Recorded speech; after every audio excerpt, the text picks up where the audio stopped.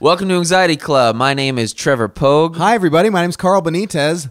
Welcome to the show. Welcome to the show, everybody. We want to start off with thanking Everyone, but more importantly, our listeners, and more specifically, listener Crystal. Hi, Crystal. Hi, Crystal. I don't know if you're caught up to the show. People are doing the proper podcast etiquette where you start from the beginning, and then you hear each episode in numerical order as the numbers get higher. it's a good way. We're going to explain to you etiquette for podcasting. Yeah. So in case you didn't like us before, here's your reason to not like us. How are you going to get all those hilarious inside jokes that we tell in episode 20 if you haven't listened to episode 1? People won't know, and it becomes difficult, but she's been doing it from number 1, and she's donating money to the podcast, which is helping make the podcast. She donated it through, like all of you guys can, through paypal.me/Carl Benitez, my name, KarlBenitez.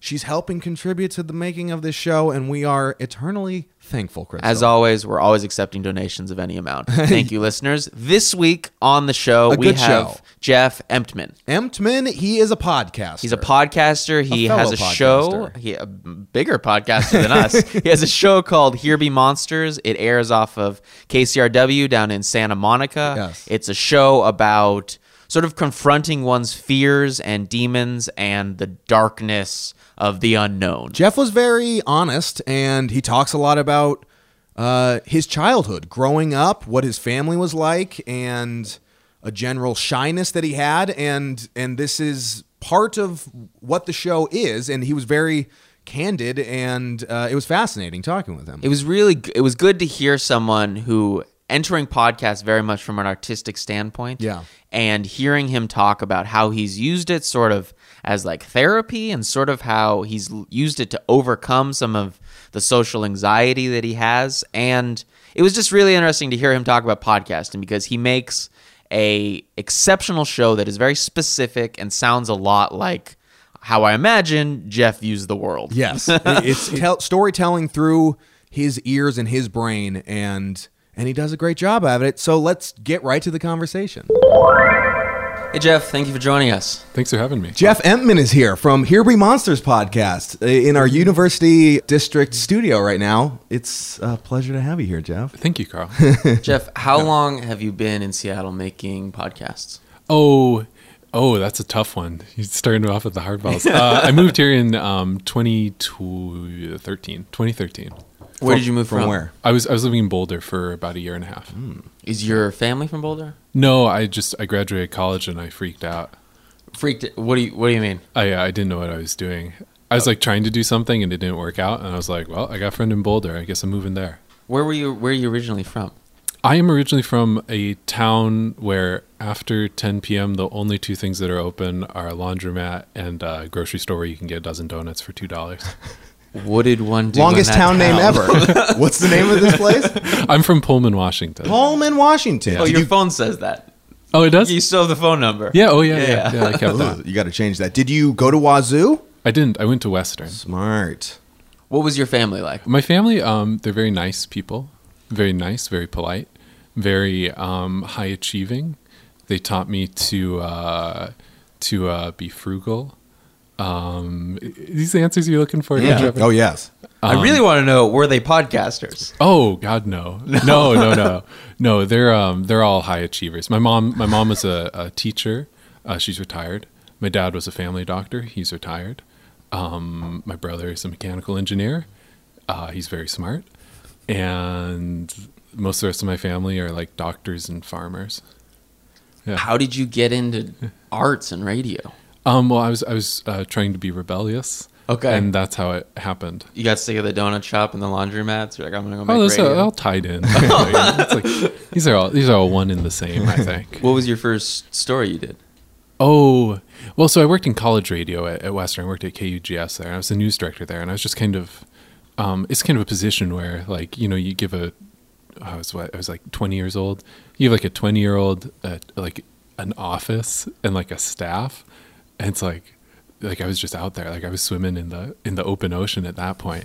And I didn't know what the hell I was doing. So like I made radio stories in college, but I was very unpracticed. And then after college, I moved down to Boulder, and that's when I like kind of started developing things more. And really, the first radio story I started working on was an interview that I did right at the tail end of my time in Bellingham with the janitor at the radio station, who would just kind of show up from time to time in the middle of the night when I was like there late on an edit, and we would just talk.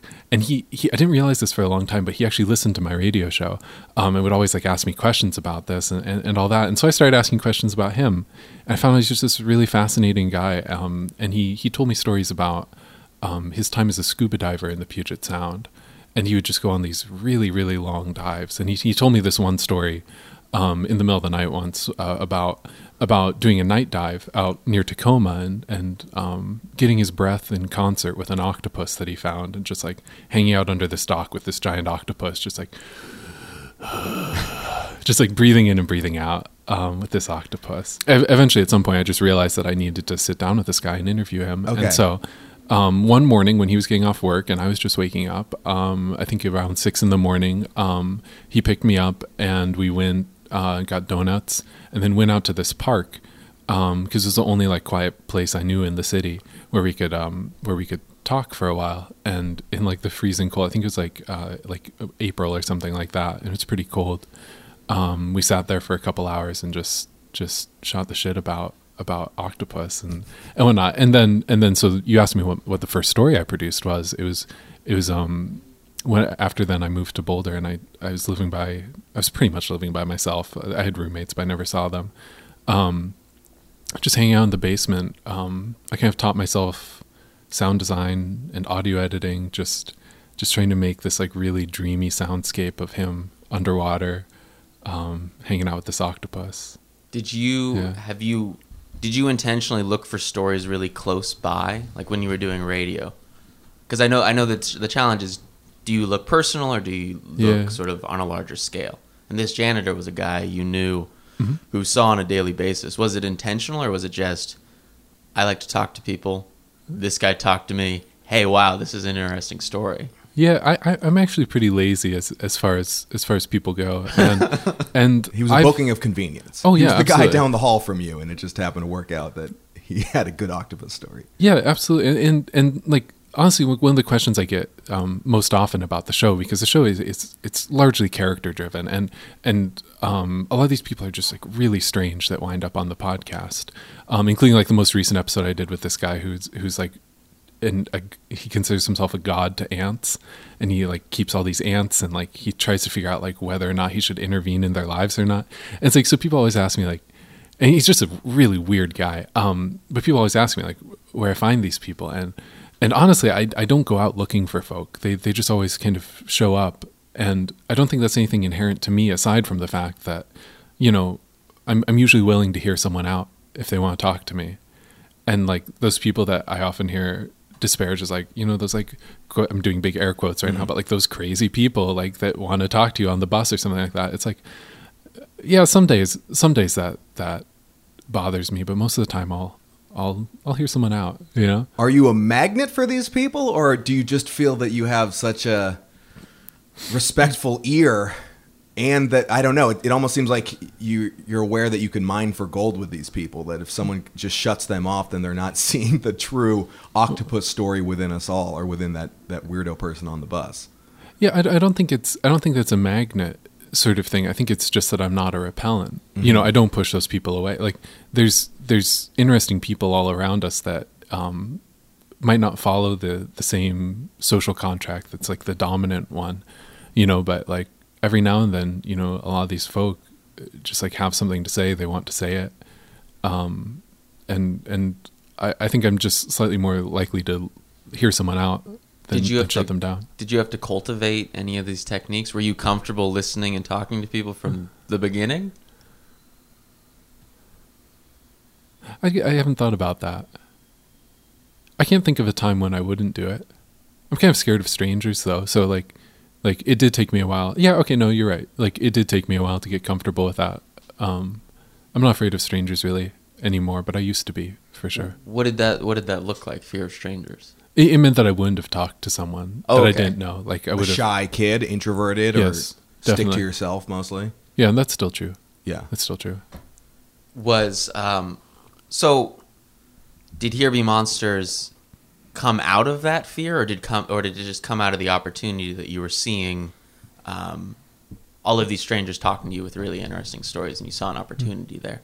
Oh, absolutely. It's a show that's birthed out of my fear of strangers. Like, essentially, what came about that same time that I was talking to John, the octopus janitor. That was the first story I heard of yours. Oh, really? I heard it on KUOW. Oh, yeah. I was undergrad. I was like, this fucking guy is doing. It was like Radiolab style soundings. Yeah. I was like, this is cool. Yeah. He's talking to janitors about octopuses. Shit's higher level. Yeah. Well, they said I wrote you an email and they said like this guy's coming to Seattle from like Colorado or something. Oh, I was like, I don't know who this is, but this guy's good.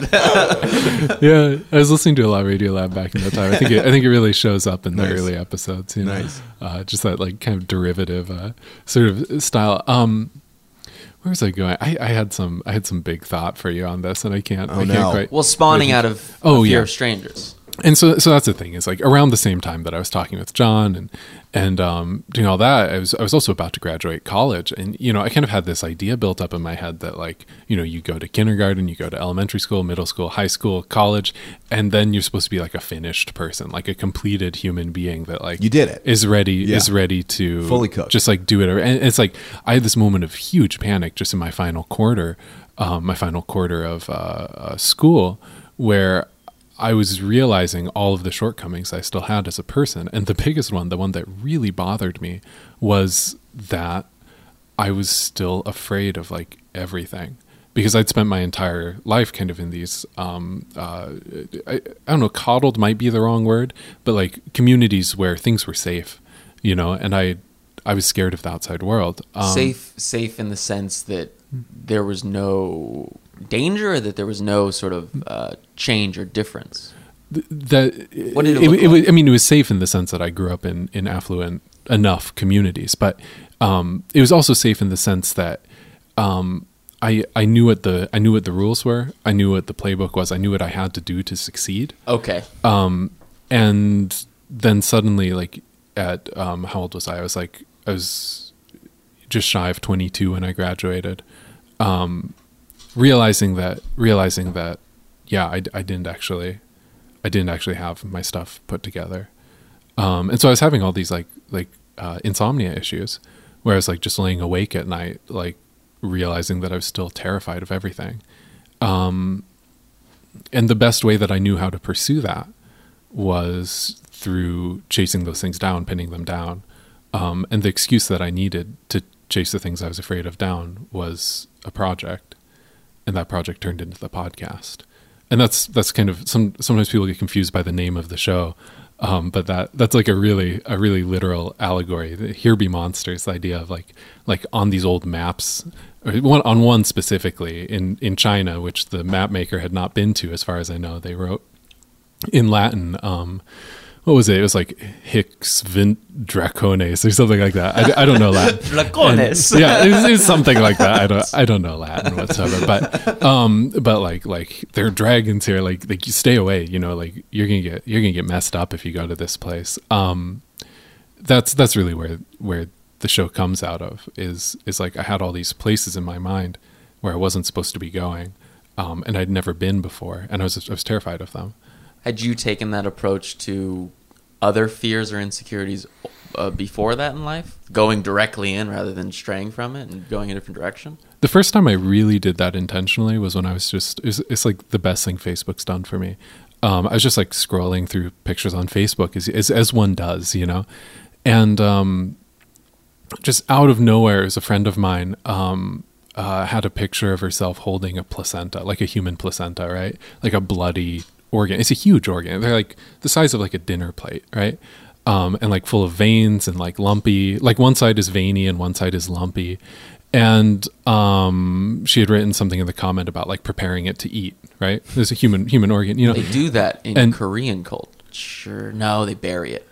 I don't know. Sorry. There's interesting. There are placenta recipes. People eat placenta. Yeah, and I could go into the whole like version of this story, but like in a nutshell, like there are scientists trying to figure out whether or not this is a recent phenomenon or whether or not people have always done this, because mammals eat placentas, with the exception of humans, camels, and llamas and alpacas. All the land mammals eat their placenta, with the exception of like us and like the camel family. And so Which we are clearly cousins of. Yes. right, exactly. And so even like a lot of apes do it. Yeah. Other apes, I should say. And so like I was scrolling through it, I was like, this is really bothersome to me. Like, this picture is really bothersome to me. Weren't expecting to see a placenta, and now you got placenta. Right. Like, it's just out of nowhere. Like, I know this person's going to eat this or going to prepare it for someone else to eat. But I also knew the person. And I knew the person wasn't a bad person, right? Feeling queasy as you're describing it. And so I started looking into it, and it turns out Bellingham is a city with plenty of people who eat their placentas. And I had not that friend, but another friend of mine who I was just like, yo, like, I know you do this. Like, if you have one come across your table, I guess, a placenta. Like, if she was a midwife. I think she still is, actually. She's a midwife, and if you have one come by, just like, let me know. And so I just get a call one afternoon. She's like, oh, my friend gave birth. Like, they ate half of it, like, in a lasagna, like, right after the birth. But I got the other half. So if you want to come by, like, we can do this. And so I just hung out with her for an afternoon, and she, like, cooked this placenta with, like, lemon and pepper and ginger, I think was the other thing. And she, like, steamed it. And then she was going to dehydrate it. She cut it up, dehydrated it. Placenta jerky. And then ground it into a powder and put it in pills. I wasn't there for that part, but I was there recording everything in the meantime. We're using every part of the placenta right now. Yeah, absolutely. And you dined on it? I did not. No. So it wasn't mine, right? Okay. And she didn't eat it either, because it was like she was giving it back to the She was parent. making it for the rightful owner of the Right. placenta. But Yes. she did, at the end of the time, she was going to oh wait, no, I think she did take a sip of it. So you steam it, right? In like a vegetable steamer. Well, not a vegetable in this sense, but in a vegetable, you know, those metal things with the kind of, it looks like a sunflower almost. And that was boiling on the stove, and the water underneath was collecting drippings, essentially, right? And so she I think she took a sip of it, and she offered it to me as well, and I almost did. And I didn't. Were you holding the cup and like, no, I can't do this? I smelled it. You smelled it. I did smell it, yeah. What held you back? I think that I wasn't still entirely comfortable with it. Like, I became massively desensitized to it over the course of the afternoon, but I was still sensitive to it in that it, you know, I'm not sure if you ever like smelled blood before, but like blood has a smell to it. And, I mean, this is all complicated by the fact that I was then and I am now a vegetarian. And I was like, it's like human vegetarian? It's like, I don't know. It's like I hadn't like really examined that before. We ask ourselves. What amazing philosophical positions you put yourself in your podcasting ways. Right. Cooking placenta and steaming it in a kitchen. Yeah. Would you do it now? Would you try it now? I think I probably... Okay, so this is the thing. I think I would... In that situation, I wouldn't feel any obligation to. But like if I was like entering someone's space, and my general rule these days is like, if I enter someone's space and like someone's doing me like a big favor, essentially, or if like someone is like reaching out to me in a way that they have no obligation to, and they offer me something, I'm almost always going to take it, you know, with probable exceptions. Like I like don't that know, attitude, you know, if like someone offered me like heroin, or if like someone offered me I don't know, like a gun or something like that, I think I would have some like more meaning to ask. Yeah. Yeah. We have interesting traditions on the heroin gun podcast. over here. Heroin gun, yeah. It's just tradition to hold it. You don't have to use it for anything. Well, you do the podcast. Yeah. Just hold the gun. But you have this mindset of Yeah. you're going into someone's arena and you're going to kind of Right. play by their rules Right. to some extent, for the sake of a story or for the sake of just sort of being respectful of the person. I find myself I think I'm sometimes polite to a fault, and I think there's a intense urge that I feel to be polite, and I think it would be impolite, like when someone opens themselves up to you, to shut them down. You know, this was less of an issue because it was someone I knew already. It wasn't like hers You know what I mean? It was her job. Like I was watching her do her job, Sure. which is a little bit different. If it had been the actual mother, I think I would have, at least today, I would say yes. Unless I thought it was like actually going to hurt me, which I don't think there's any evidence that it would have. Yeah. It was cooked, you know? Well So- cooked. The podcast was on after that. You had the story. You were ready. You had done it once. And you Yeah. knew sort of the trajectory of confronting uncomfortable things. To a certain degree, yeah. And then the second time that I really did that, actually, I'm terrible at history. I could be getting these things all out of order. It's all right. I won't Like, fact check you. I realized like We're going to diligently comb through this and Yeah. point at all the Ladies and errors. gentlemen, Jeff was wrong about all of this. I encourage you to fade me down and then just like read the right thing on top of it. Because I'm pretty sure I did that interview with the octopus guy. I think I was actually in fall. Now that I think about it, it's Quite like, all right. It's just Leaves like, were you know, brown and people were, no, it's fine. If it's more than a year ago, I figure it's like, anyways, You it's do fungible. host Here Be Monsters, right? That is you. That's the other Jeff Etman, who exists, by the way. Oh, of course. He's a Washington Grain Growers Society. He's I've Heavy met, hitter. Yeah, I've met him before. My parents buy beef from him sometimes. Oh, nice. Yeah. So I'm spacing on the order of things here, but like that was one of the first examples. John the octopus guy was one of the first examples, and then the third thing was the big thing that was like that insomnia that I was telling you about that I was feeling. I was like, I need to do something like big to confront this because it was just eating at me constantly, and so. My big plan to get over my fear of strangers was I was just going to spend the summer hitchhiking, and so I did that. And I hitchhiked from Bellingham to Mississippi and back over the course of a summer. And that really helped. Tape recorder in hand. Uh-huh. And a camera too. Yeah.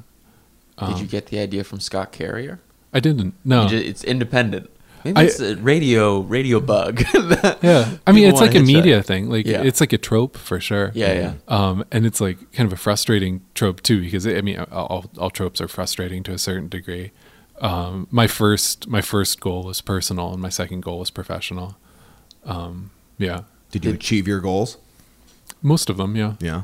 Did that turn into a piece, or was that just another one of confronting the fears? yeah, absolutely. So of the things I've talked about, all of these have been episodes so far. The octopus episode is number 3. The placenta episode, I think, is number 6. And then the hitchhiking is a 2-part thing. It was 17 and 18. And I recently revisited it in the most current season as episode 61, where I took a section of my time hitchhiking. It was when I was in Arkansas, and a little bit of Mississippi. It was just like an incredibly eventful 24 hours where I just met some of the strangest people. And I took that and I expanded that out into a full episode as well. So this, so that's the sort of the fear motif, the confronting head on. Where did the soundscape come from? I read you. They wrote about you in the Guardian or something like that. Yeah. And you said, "This is how I hear the world because I grew up in basements." Or something along that. It was a great quote. They ended it on it. But I wanted you to go more on that because it's a very particular sound that the podcast has. I was saying during that Ant God episode, it was making me anxious and jittery. Like it has this slow burn element to it that it's very subtle with the fading in and out of these like low drony tones and the sort of monotonous narration of the main character. But it definitely feels intentional. Yeah, and I'm curious how your audio soundscape crafting comes into play here. Well, thank you, by the way. Like, I'm glad that it like comes across as something and not just like my own anxiety. It feels intentional, yeah. Because there's a lot of different sides to this, but like I think in simplest terms, I was trying to be a photographer. Like that was my first goal, and then I realized I didn't like the world of professional photography very much because I tried it for a while, and I did really like personal stuff like art photography and portraits and whatnot, but there's no jobs in that Babies whatsoever. and newlyweds. Yeah. Yeah, exactly. Yeah. Like senior pictures too. Actually, senior pictures are pretty fun. I like I like seeing your pictures. Snapshot of the weirdest time in your life. Yeah, I actually Lay on this log real quick. And put your hands underneath your chin. the weirdest photo gig I ever did. Do you guys like football? Yeah. Yeah. Do you know Folsom Field in Boulder? Yes. CU Boulder has a Yeah. football team, right? I can't remember what their mascot is, The but Buffaloes?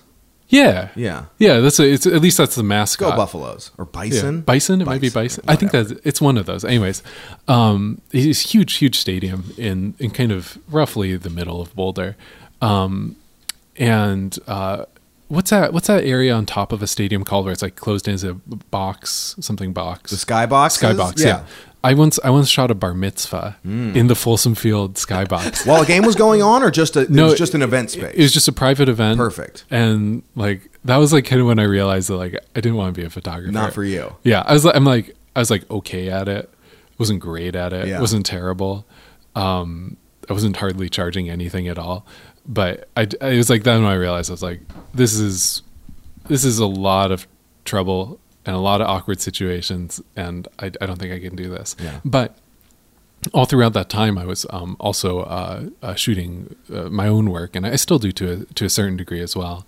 And I've always kind of focused on dawn and dusk, you know, The and- twilight hours. Yeah, I've stopped saying Twilight because of the books. Sure. Oh, got it. People are like, If you you say like you- Twilight? The first I like one Twilight. I liked. We had to read it in English class in high Oh, yeah? school. My teacher didn't want to teach like classics, so Yeah. she's like, Good this, classic. this does the archetypes. We'll read Twilight. Yeah. Shakespeare Jesus overrated. Christ, lady.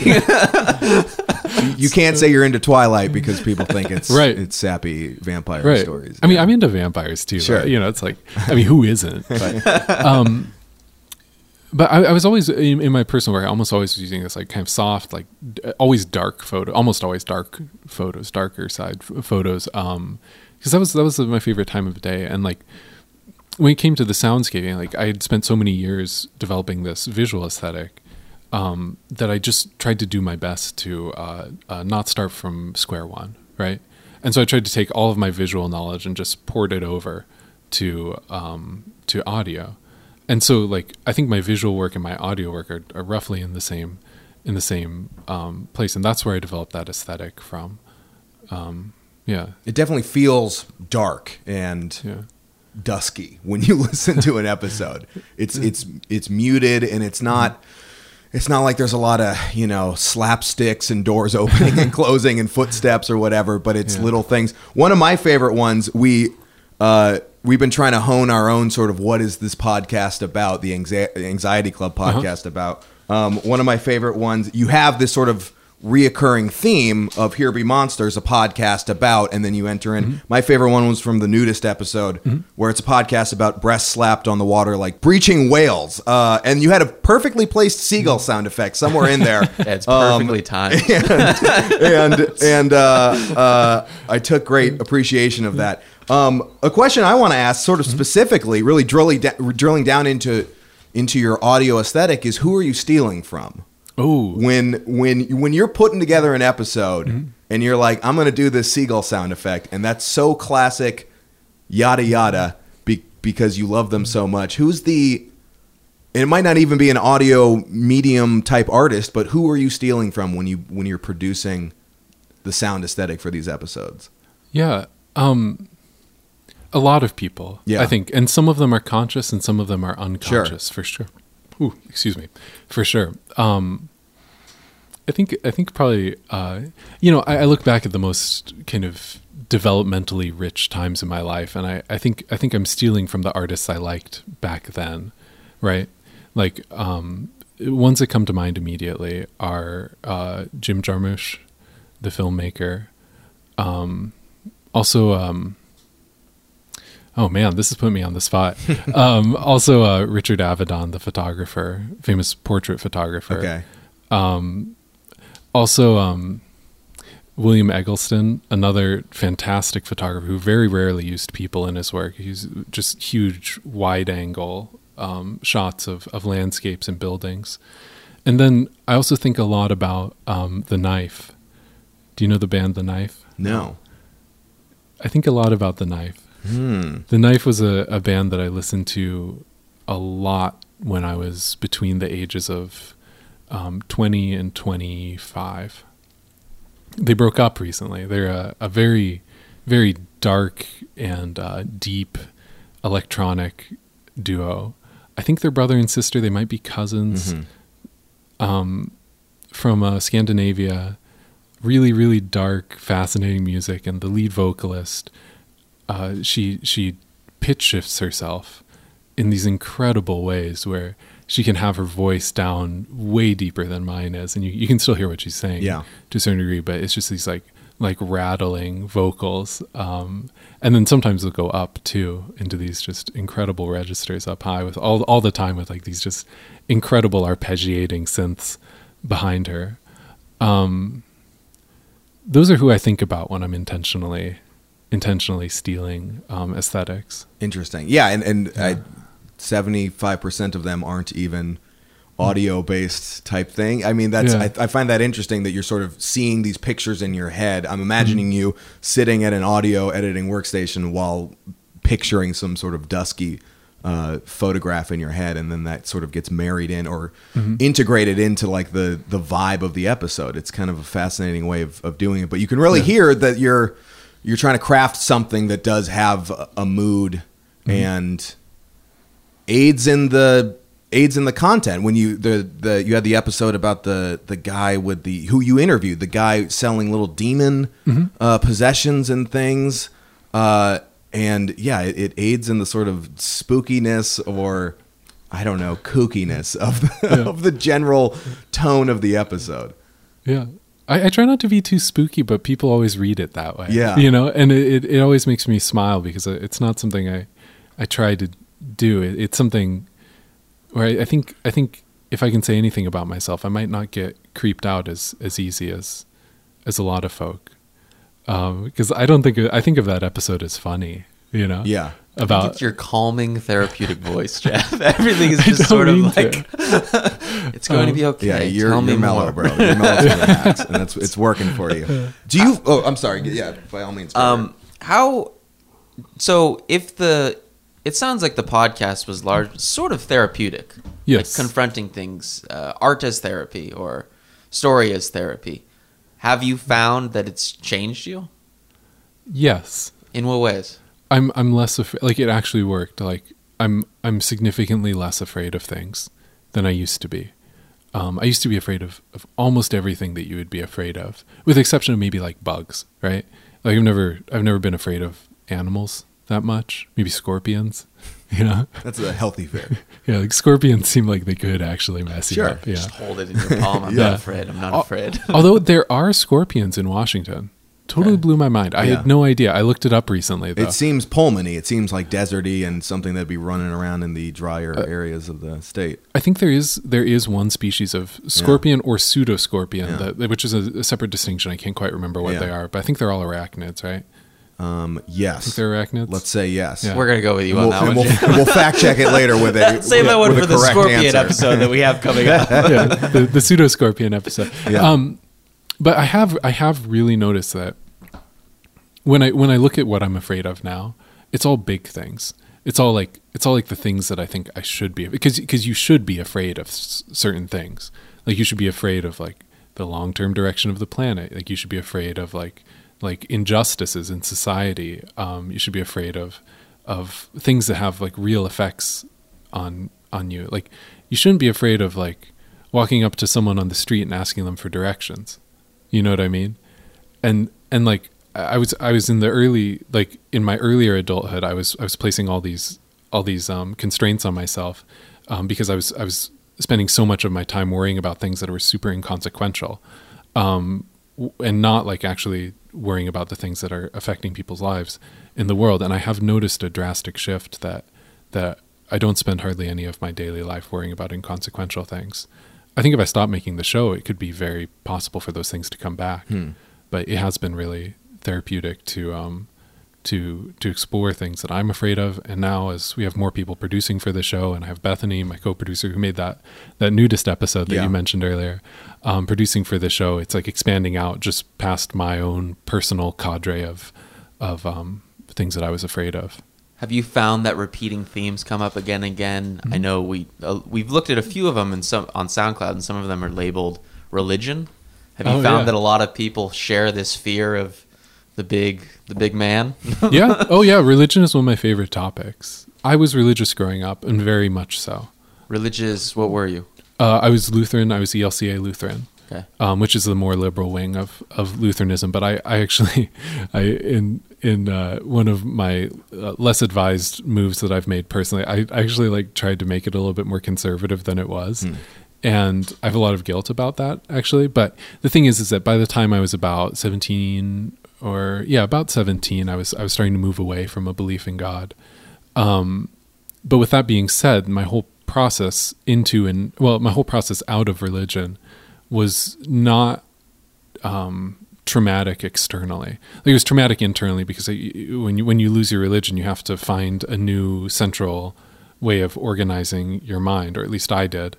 But the people around me were very supportive throughout, both religious and non-religious people.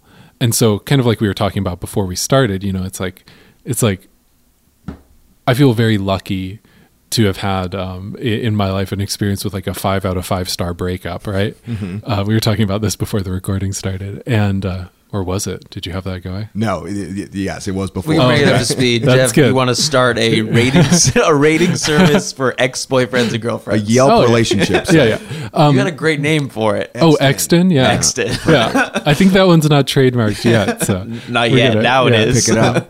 Registered patent. And so it was kind of a similar process. This idea of like losing religion, and like everyone I know seems to have had like everyone I know who is like raised religious, who is now not religious. It seems like a large portion of those people had like a traumatic experience from like people they cared about in their lives, and like having to sort that out. We've had a couple stories about that on the show. But I actually had a very nice easing out, and found that the people in my life were supportive on both sides.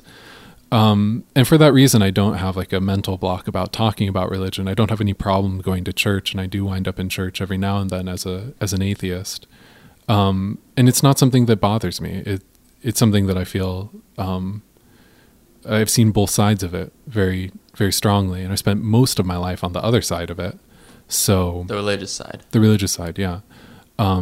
So it's something that I actually really enjoy talking about and thinking about with people. I have no animosity towards religion.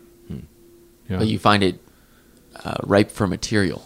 Yes. Oh, absolutely. I mean, like, depending on the tradition you're from, like, fear can be a central tenet, or it can be kind of a more tangential thing. My church never taught me that. I guess I can't say this for certain, but I don't have any recollection of ever being taught about hell as like a literal place you go. And this is a big debate in Christianity. It's like, is hell real, or is hell not real? Mm-hmm. And a large portion of Christianity will tell you, like, yes, it is real. Like, it is a place where the devil lives. Like, you will burn for eternity and suffer for your sins, right? And then there's like kind of the wing where I came from, which was the teaching seemed more like hell is like a concept. It would be terrible. Like, we're not going to tell you it exists or not. And like, we're not sure who goes there. Like, it's like kind of this like really amorphous thing. But I personally was taking, this is what I was saying, like I was taking a more conservative interpretation of it than I was being taught, where I was like super worried about my friends going to hell. Like, I didn't think I was going there, but like I had It's always the other guy. Yeah, like I had a Muslim friend growing up, and she was great, and like we got along and all of this, but like You knew. I knew she was going to hell. You know what I mean? And like it was really messed up. Like, and I cannot tell you, like, because I remember thinking about this for so long, about confronting her about it, and I cannot remember if I actually ever did or didn't. Just like talk with her and be like, I really like you. I really don't want you to go to hell. And if I did that, that's like actually really messed up. You know what I mean? Like, to try and guilt someone into converting into your religion. It depends on if you're right or not, though. Yeah. I mean, that's if you're hinging on the things that you believe in your core are if there is a real hell, Yeah. then this Muslim person is for sure going to it. Right. And yeah, You it's see her at the gates of heaven, just like, told you so. I knew it was Yeah. wrong at the time, but yeah, I know what you're talking about. Where it does seem, I'm dropping my notepad left and right. It does seem, yes, in retrospect, from your atheist perspective now, that would seem insensitive / manipulative or whatever. But yeah, from the other perspective, you're just trying to save a soul. Yeah. And again, like the irony here is that like people in my church, like the other people in my church, were the type of Christians that would like welcome anyone. Sure. It was like me that was Sure. the problem. It Sure. wasn't the religion's problem. Sure. It was like my fault on that front. Like they were incredibly tolerant, accepting Yeah. people. Yeah, Yeah. interesting. you and I got coffee once when I wrote you out of the blue. Yeah. I wanted to talk about, you had an interesting thing where you talked about your philosophy towards creating art or creating work. And you said something along the lines of, you can either create it for them and become a generalist, or you can create it for yourself and wait till they come to you. And you seem to have taken that second approach with making a product, the podcast, that is entirely sort of your vision of this thing, you and your partner. Right. That is it's sort of stamped with your brand, your style. And then you found distribution by not compromising in a sense. Mm-hmm. How did you get to that place? Yeah, I remember when we talked about this in the coffee shop, and this is kind of a story I've been telling since the start of the show, which I guess we're getting close on 5 years now. I guess more like 4, a little bit north of 4 years on the show now. This is something that I can never tell whether this theory I have is actually true, or if it's more of that thing where like you do something and then find the justification for it later. So one thing I know about myself is that I'm like actually pretty hard to work with professionally. And so when I was like, 22 years old and starting the podcast, like it wasn't because I wanted to work for myself necessarily. It was partly because I was trying to get work with other people and I couldn't do it. Right. And so I kind of threw my hands up at a certain point. I was like, okay, I guess I'm doing this myself. Right. And then it's possible that later I built this justification about why it's sometimes beneficial to do things yourself. But here's how that argument goes, is that when you work for someone else, you're making their work for them. You're helping them achieve their vision of an artistic aesthetic, essentially, right? And there's nothing wrong with that because A, you get paid for it, and B, you get to learn from someone who knows what they're doing. The advantages of the other way, which is starting kind of from square one, starting from the beginning by yourself, is that you get this amazing thing, which is a place that's 100% yours. And if you have a good idea, then that is an amazing thing. And I felt like I had a good idea at the time, and it seems that that's borne out in my professional life now. But it's like a fucking risky move, because like I didn't make any money off of the show for years. I was losing money on the show until about 2 years ago. But I did have the benefit of having this place that was 100% my aesthetic spot. If no one tuned into it, then it wasn't like I was going to get fired because I was my own boss. And so the benefit of having that entirely personal space to do what you want is huge in my mind. But it's also because I'm hard to work with. I can't relate to that at all, Jeff. But yeah, there's another element of this though that we talked about that I'm trying to remember here. Can you ask me the second part of that question again? The second part being, I'm not sure what the second part was. What was the first part? I know that the first part was you were creating this podcast that was entirely your own, so you didn't have to compromise, and you later found that people were gravitated towards that. Oh, right. So this is the second part. You're a specialist in it. Right. And specialist in the Here Be Monsters brand or whatever it is. Right. And this was the thing that was beneficial to making my own work, which was that I was less derivative of other things, I think, than I would have been had I started working for someone else, right?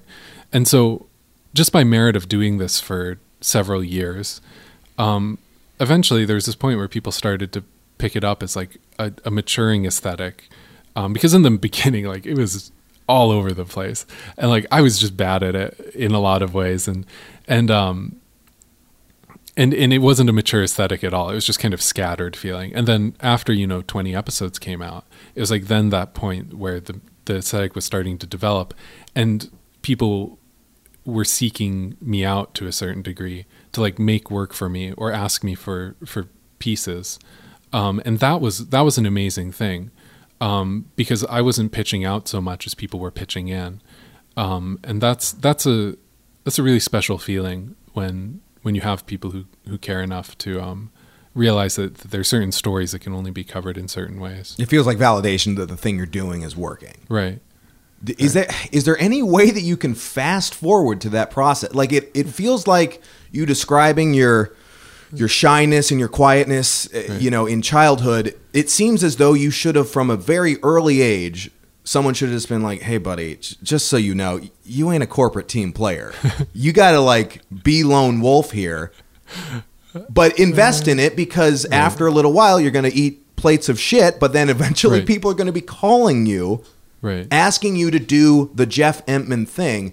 Do you always have to have this stepping stone of like working a job where you're creating someone else's vision and have your soul crushed and then quit it, rise like the phoenix out of the ashes, and then start your podcast that becomes popular 5 years down the road? Yeah. Or is there any way of getting right to the heart of that and like instilling in someone at a young formative age, hey man, you just got to go do this and make it your own thing from the get-go? The short answer to that question is I don't know. Yeah. Like I've only done it one way. Right. And that way worked well enough for me. I mean, excuse me, that was a burp. There's Burp still it out. things. Right in the mic. Let it out, Let's Jeff. hear it. Oh, I did that off to the left. There may be ways of fast forwarding this process, and whenever I'm giving people advice, like when they're starting up, I'm like, I just tell them, I was like, this is going to be shitty advice because what this is predicated on is the fact that you're going to do this after hours. You're going to have very low expenses. Yeah. Which is, I think I mentioned earlier, like my parents raised me to be frugal, which is something I'm intensely grateful for, because if you do it the way that I did it, which might just be a total fluke, like might just be total luck or just like good timing or something else that was way out of my control. If you're going to do that, you have to have a day job, and you have to live frugally, and you have to just kind of shout into the void for a couple years.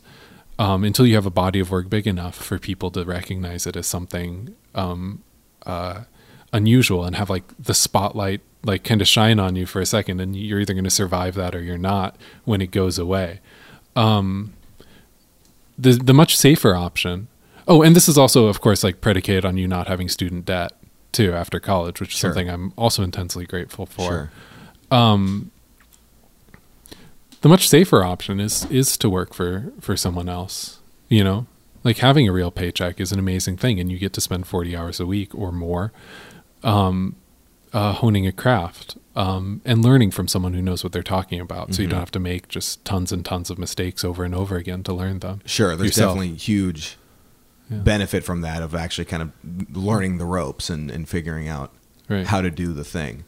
I would argue, though, it's not necessarily safer, though. I don't think we live in a safer world where Jeff Entman doesn't express himself, his innermost soul, in Here Be Monsters podcast, and rather is resigned to doing it for someone else and living a shitty existence. Because I feel that spread out all over society is a bad place to be.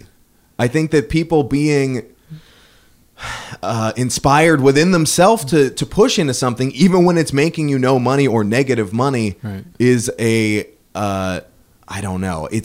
I don't know if it's better, but at the very least, we're not dealing with people who may or may not be on the cusp of losing their shit, of insomnia, of not being able to talk to people, to ask directions. I think that's a bad society to live in. I don't want to get too judging on society right now, but if we have a bunch of insomniacs who can't ask for directions spread out all over the place, we're living in a worse off spot. So yeah, it's hard to, I don't know. it's hard to say like, yeah, you got to just resign yourself to doing this shit that you don't really like to do. There is a certain amount of resignation though, because you have carried with you a day job, right? Mm-hmm. What are some of the day jobs you've had to hold Oh. while doing the Hear Me Monsters? Well, yeah, and I still work a day job. Okay. Just a couple blocks from here. Yeah. Yeah. So my first day job doing this, I worked in a pizza place bussing tables. They thought I was waitstaff material, and I proved them wrong. Nice.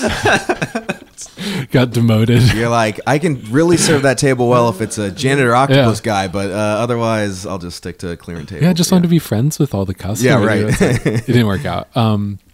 I worked as a baker for a while, and then I worked as a kite quality control person, which is like it was not my favorite Is job. that just testing kites? No, Okay. it's like hey, so our factory, our kite factory in China, like they messed it up.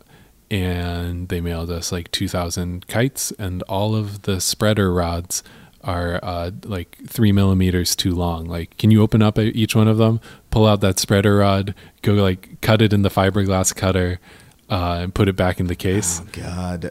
And Sounds like, brutal. there is your June. You know what I mean? It's like just every day on the calendar. that was spreader the rod. worst.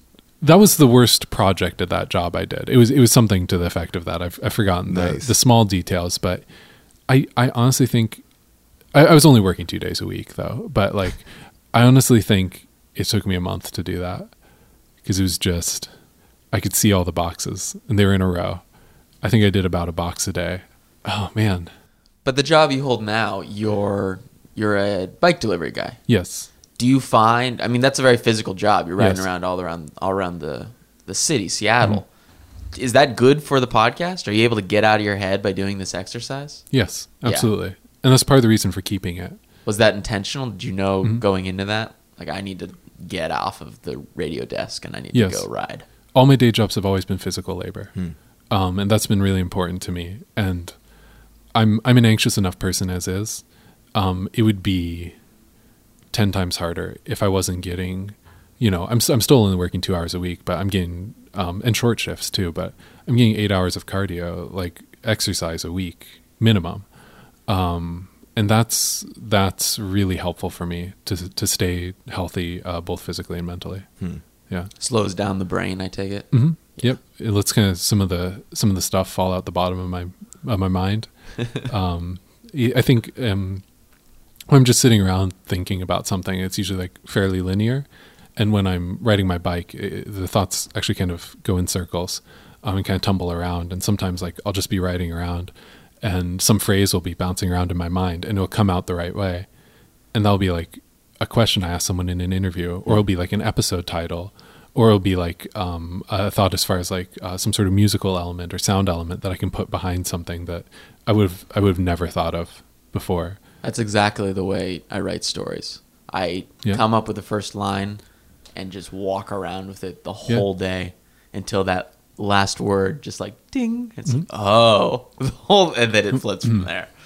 Yeah. Almost a Yeah. meditation process where you let it cook. But you forget about it a little bit. You forget Yeah. about it, but kind of chew it over. It's like a piece of tobacco or something. It just sits there and kind of juices. Yeah, absolutely. It's the same thing. And I think a lot of people who make creative work wind up doing physical activity to like solidify their thoughts. My roommate really loves music. Has this huge record collection. And sometimes I'll just come home and he'll be playing a record really loud and he paces. He paces while he listens because he wants to hear it fully. And there's something about like the walking that lets him absorb more information. He'll just be pacing in circles. It's almost more active. It's almost a more active way of listening than Yeah. if you're just a blob on a couch. Right. It becomes, I don't know, easier to drift off or be distracted by the thing that you're actually trying to do, which is hone in on the Right. on the cool grooves. And I think that there's not one that's better or worse. There's just one approach that's better for some situations than others. And Yeah. by doing both, I think you maybe there's a third approach too. I'm not sure what it would be, but like by having a variety of approaches, I think that's, when you work in solidarity or near solidarity, like having diverse mindsets is as best as you can have to having diverse people to give you feedback and tell you you're an idiot, you know, which is really important to do from time to time, you know. What is I guess the last question is, what does the future of the podcast look like? After let's just say this, after November, I've given up on predicting the future, right? That was when I kind of sat myself down and said, you know what, like some people can see the future, and that person isn't me. You know what I mean? Yeah. We have last episode was 72. We do them in batches of 20. So we're going to 80 right now. We started at 61 this season. We're going to 80. So that means we have, quick math, 8 more episodes. Yeah, there you go. 8 more episodes. We have the next 3 or 4 plotted out pretty well. When I say we, I mean me and my co-producer, Bethany Denton, who came on when we joined up with KCRW 2 years ago. We have most of the rest of the season plotted out. We're going to take a couple months off. I got some traveling I'm doing, get more stories and do some work. And then come back with season 6. I think that's all I can say. Where can everyone find it? What's the best way to find it? Any podcasting app, you should be able to search for Here Be Monsters or KCRW's Here Be Monsters. It's got a rainbow logo. It says HBM in like 3D letters, and there's like the full rainbow spectrum behind it. Any podcasting app will have it, but we also have a website that I am very proud of because I designed the background image. I designed the background image for it, which is a bunch of like little monsters from historic texts. And that website is hbmpodcast.com, which is easy enough to find. And Google works too. It's just Here Be Monsters. Thanks for listening, folks. It's been Anxiety Club. Thank you, Jeff, Thanks, for Jeff. coming on the show. As always, you can find Anxiety Club Podcast on Facebook, Email us. anxietyclubpodcast@gmail.com, or shoot us money at paypal.me/Carl Benitez. That's paypal.me/KarlBenitez. Thanks for listening, folks.